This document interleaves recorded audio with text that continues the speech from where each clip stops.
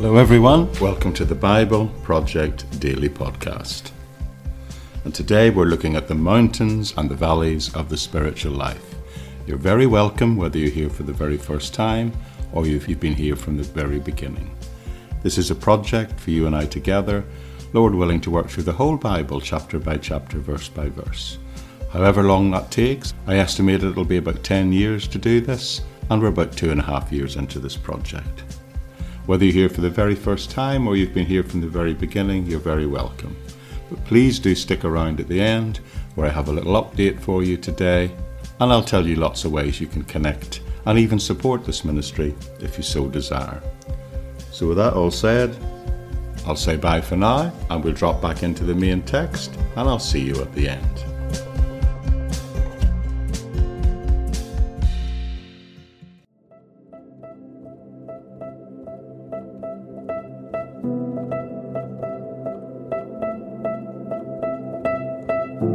Okay people, today we're looking at Mark chapter 9 verses 1 to 13, the first 13 verses, and considering it as a metaphor for looking at the mountains and the valleys of life. Now most people would agree that life has its high points and its low points. There are good times and there are not so good times. There are mountains and there are valleys. We all want to remember the special mountaintop moments in life. Leaving school, graduating university, a new job, career, engagement, marriage, the birth of a child even. That's why we record these as special events, take photographs, etc. Life, however, is not just one mountain peak after another, is it? Because there are by nature valleys in between.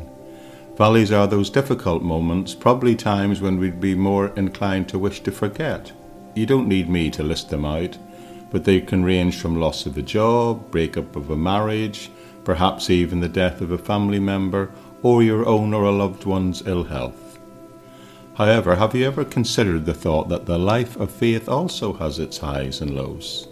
Spiritual highs might include the day we first fully understood that God loved us and loved us personally and that Jesus died for us. Or maybe it's when you get the answer to a heartfelt prayer. Perhaps a big day for you was the day of your baptism or the coming of faith to a dear friend or family member. Spiritual lows might not be, well, you thinking you didn't get an answer to a prayer or anyway an answer to prayer in the way you expected, or even your own falling short or falling back into old habits, things you thought you'd left behind, or just things that you feel you've not able to have victory over. But what is important to understand about these highs and these lows in our spiritual lives is that there are valuable lessons to learn from both experiences. There are things we can learn when we reach the mountaintops, but there may also be things to be learned in the valley, if we choose to approach both of these things in the same way. So let's today look at this helpful passage of Scripture where we will witness the disciples going from very much a mountaintop experience, a real spiritual high point for them, I would suggest, to within a few verses finding themselves in a deep, deep valley.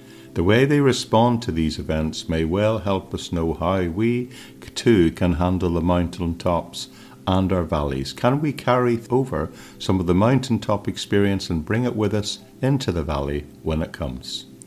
When considering these verses together today, we're going to look at them, and I think as our normal pattern, and work through them verse by verse and then try and draw some application out of it. But I think you'll notice as we go through them, they divide very clearly into two parts. The first 8 verses of Mark 9, we will be on the mountaintop itself. But then in verses 9 to 13, we're with them in the valley. So let's start with this mountaintop experience. Mark 9:1 tells us, "And he said to them, 'Truly I tell you, some who are standing here will not taste death before they see the kingdom of God has come with power.'" Wow, that's some statement, isn't it, for Jesus to give his disciples? Now, most Bible scholars agree that this is describing what is about to happen 6 days later, as described in this very next verse now. So verse 1 is referring to what's going to happen here in verse 2 and 3, which says this: "After 6 days," so there you go, Jesus took Peter, James, and John with him and led them up onto a high mountain. When they were all alone, there he was transfigured before them. His clothes became dazzling white, whiter than anyone in the world could have bleached them.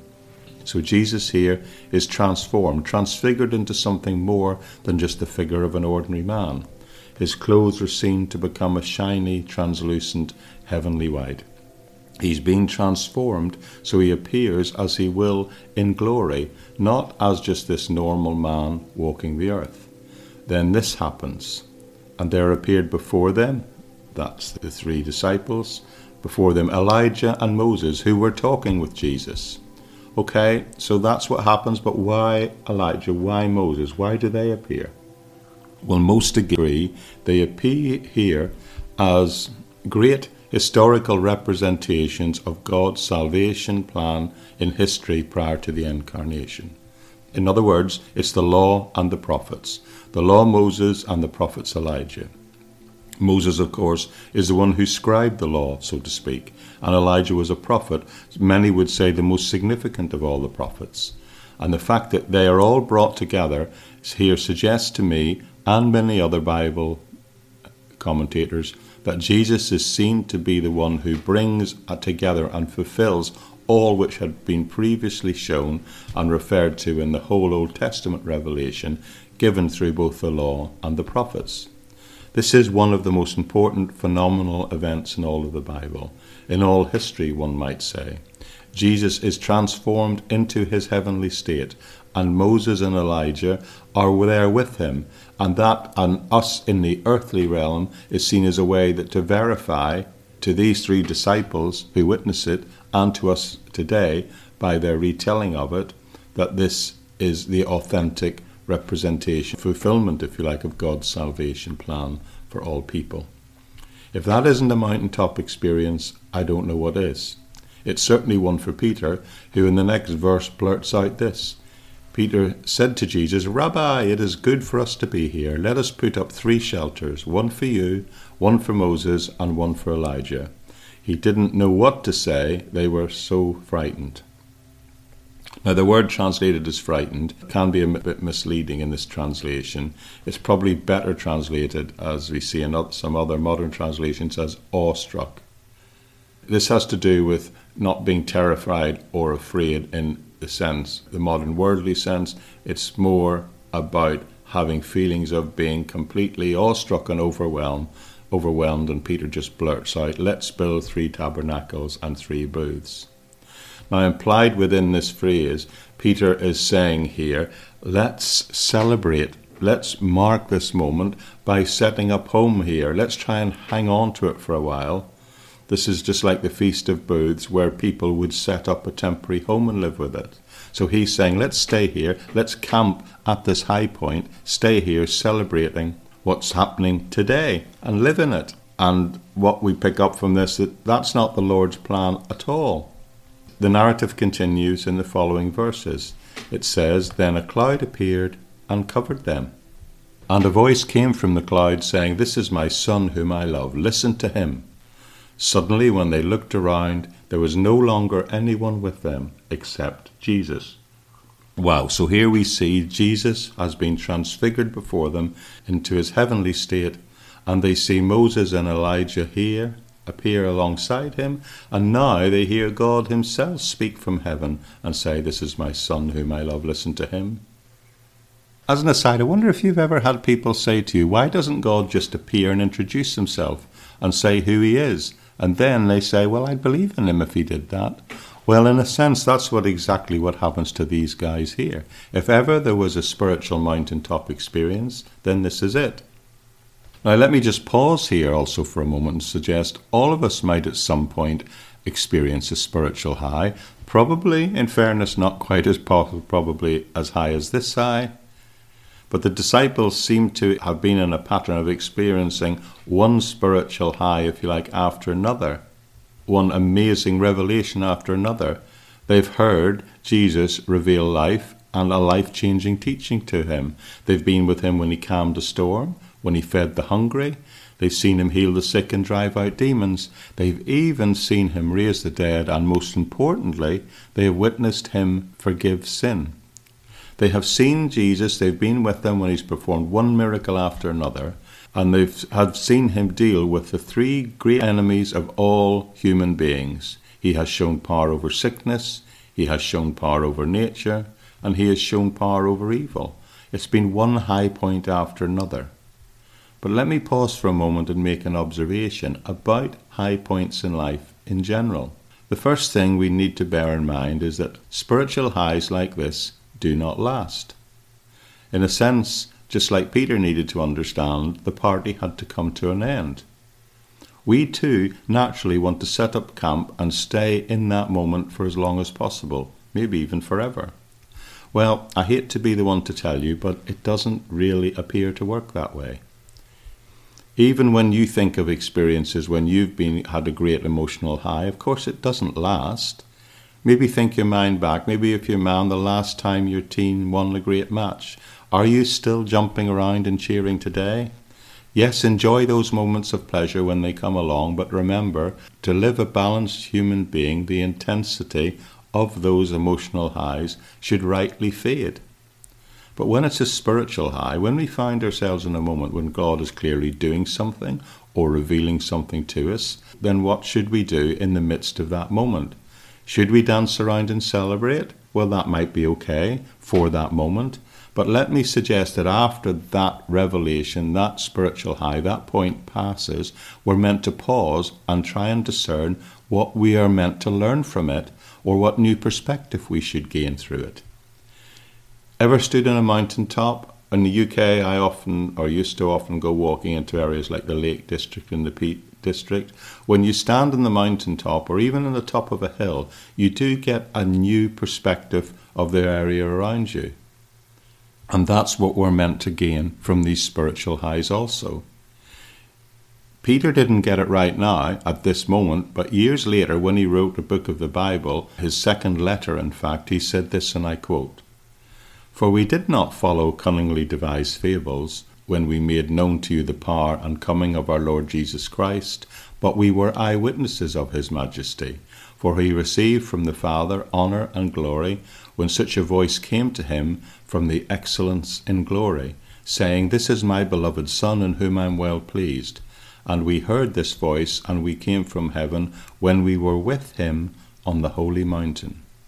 So Peter is reminding the people, he's recalling this amazing dramatic events, and he's telling the people that this is no fable. In fact, they were the eyewitnesses to the revelation of his full majesty. And then over 30 years later, it's estimated, Peter is saying, we had a mountaintop experience that day. And that what I learned was that Christ is coming again. So the second coming is not a fable. And you who are in the midst of persecution, the people he's writing to, can be encouraged by this. Because I know when I'm telling you that what I saw on that day when he appeared in that way, he also told me he will appear in that way when he comes in majesty a second time.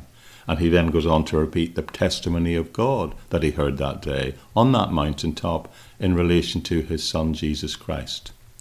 So there's absolutely no doubt that what Peter is referring to here in the midst of dealing with a difficult situation is the experience that he had that day on the mountain of transfiguration, as some call it. So what I'm suggesting is that the purpose of the mountaintop experiences is to give us a new perspective, and from that new spiritually high vantage point or understanding, you ought to be able to see things differently, you ought to be able to see things more clearly, and you ought to be able to apply that newfound knowledge into the difficult times in life. But to gain that new perspective, to see things more clearly, you need to keep your eyes and your ears open, just like he'd been teaching them just before this event. But you must also have an open heart. In other words, you need to approach these things when they happen with a teachable spirit. If you want to learn from the spiritual high points, if you want to gain a new perspective, you have to remember what God did on that special day. Because if we remember the highs, they can then strengthen us for the lows that lie ahead. I think in reality, the only purpose of the highs is to strengthen us for the lows that will undoubtedly lie ahead in our life. So remember that the next time you feel you're at a spiritual high point in your life. Remember that you will find yourself one day in a valley. Maybe you're actually in that valley right now. Well, that's the point to remember what God did on the mountaintop for you that day. Verse 9 continues the story. As they were coming down from the mountain, Jesus gave them orders not to tell anyone what they had seen until the Son of Man had risen from the dead. They kept the matter to themselves, discussing what rising from the dead meant. Well, what Jesus says is don't tell anyone, but don't tell them before this other event. But this time his request is different, because this time he qualifies the statement. Previously he just said don't tell anyone, but this time he tells them the reason they're not to tell anyone. He says you're not to do it until the Son of Man has been risen from the dead. So the time limit on the telling of these events is now temporary. It's a sort of temporary injunction. The text then continues, picking up in verse 11, and they asked him, why do the teachers of the law say that Elijah must come first? And Jesus replied, to be sure, Elijah does come first and restores all things. Why then is it written that the Son of Man must suffer and be rejected? But I tell you, Elijah has come, and they have done to him everything they wished, just as it was written about him. Now, most commentators believe the mention of Elijah here is a reference to the coming of John the Baptist, as he's declared in the accounts on several occasions as coming in the spirit of Elijah. Remember what happened to John the Baptist, though? That's right, he was killed. And also they killed the prophets before him. So the pattern continues, and they're indeed going to kill Jesus. We know that. Luke clarifies this statement by saying the spirits of Elijah concerning the birth of John the Baptist. So I'm not just pulling this out and applying it myself. Luke describes the coming of Elijah in this way, directly related to John the Baptist's appearance before Christ. Luke 1:13-17 says this, your wife Elizabeth will bear you a son, and you are to call him John. He will be a joy and a delight to you, and many will rejoice because of his birth. For he will be great in the sight of the Lord. He is never to take wine or other fermented drink, and he will be filled with the Holy Spirit, even before he is born. He will bring back many of the people of Israel to the Lord their God, and he will go out before the Lord in the spirit and power of Elijah. So they've been on a mountain, that's true, a spiritual mountain indeed, and they've now come down from the mountain, and they're finding themselves entering the valley, so to speak, well, and literally as well. And for them, this valley that they're going to walk through from this point forward is going to be a long and deep one. You see, they're going to see Jesus get betrayed, arrested, publicly beaten and condemned, and ultimately executed in the most painful, shameful way known to humankind at that time. But he told them specifically that's how it was going to be. That's why he said, when the Son of Man must suffer and be rejected. Now, it seems to me that many people will say that when they get in a pit, they sometimes feel they get stuck there. So let me qualify that and say the lows also do not last forever for those who follow the Lord. The valleys of life, well, for some they may be very long and very deep, but for the believer there is always, always a mountaintop, a spiritual high on the horizon. However, that statement is only true if we are responding to the Lord correctly. You see, when the lows come, they can be for our learning, our training, our spiritual development. So what you have to do to get some benefit from our time, from our difficult times when we're going through the valley, is to ask questions. So let me suggest the lows can be times of learning, providing you ask the right questions. Usually when people find themselves in the low, they ask the wrong sort of questions. They ask questions like, why me? Instead of, what do I need to learn from this?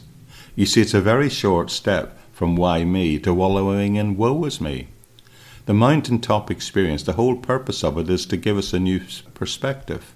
and the lows are there to teach us, providing we ask the right questions and ask what we've learned in our life that we can apply to help us through the low.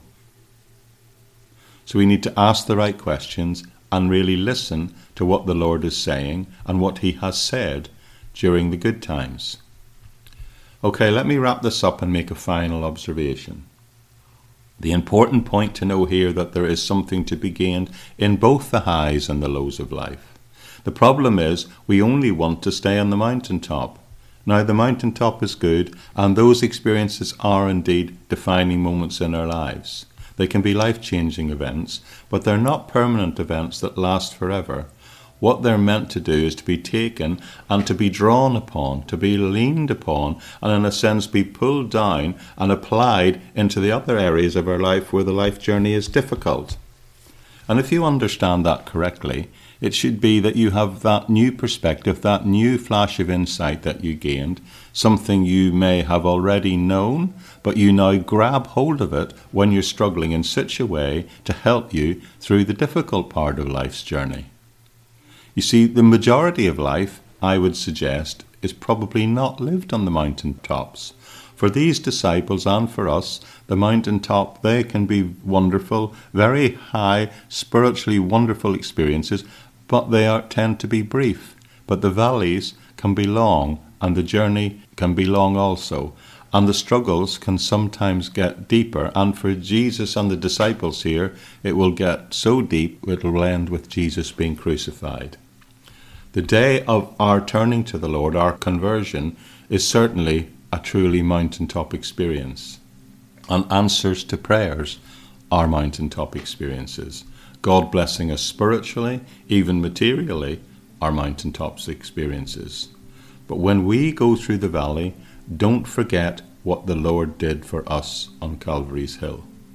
We have to learn and apply into our own lives and the lives of those around us what we gained in the mountaintop experience.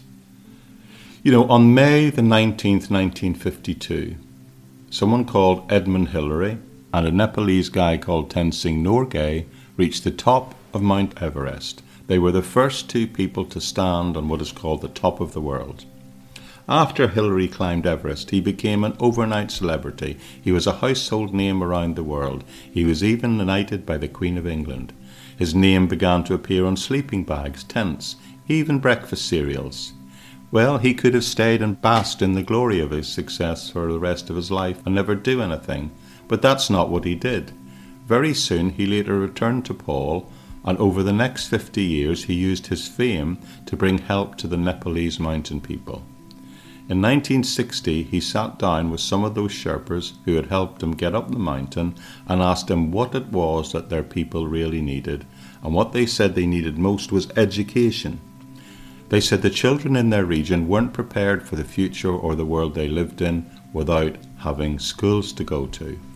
So Hillary, Sir Edmund Hillary as he was then, established something called the Himalayan Trust in 1961. And the first of many small schoolhouses were built. To begin with, the fund focused first on education, but it soon began to expand into health.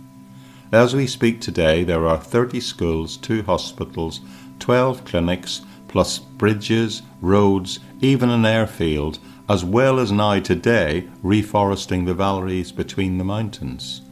For over 40 years after he stood on the mountain top, on just one day, he spent the rest of his life travelling around raising funds for the people of Nepal and supervising its distribution. If you were to say on the streets of the UK, what is Edmund Hillary famous for, the answer is nearly always what he did on that mountain top on that one day. But if you ask Hillary what was important in his life, and if you were to ask the Nepalese people what he meant to them, they would say it's what he did ever since. And I suspect, well, I think I know, which of these two things has the most value in God's economy.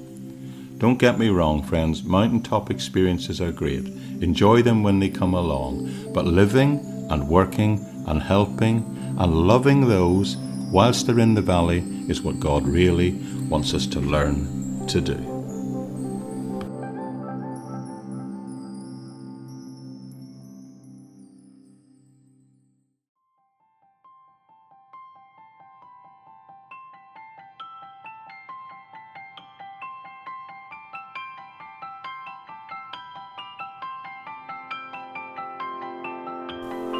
Okay, that's it for today.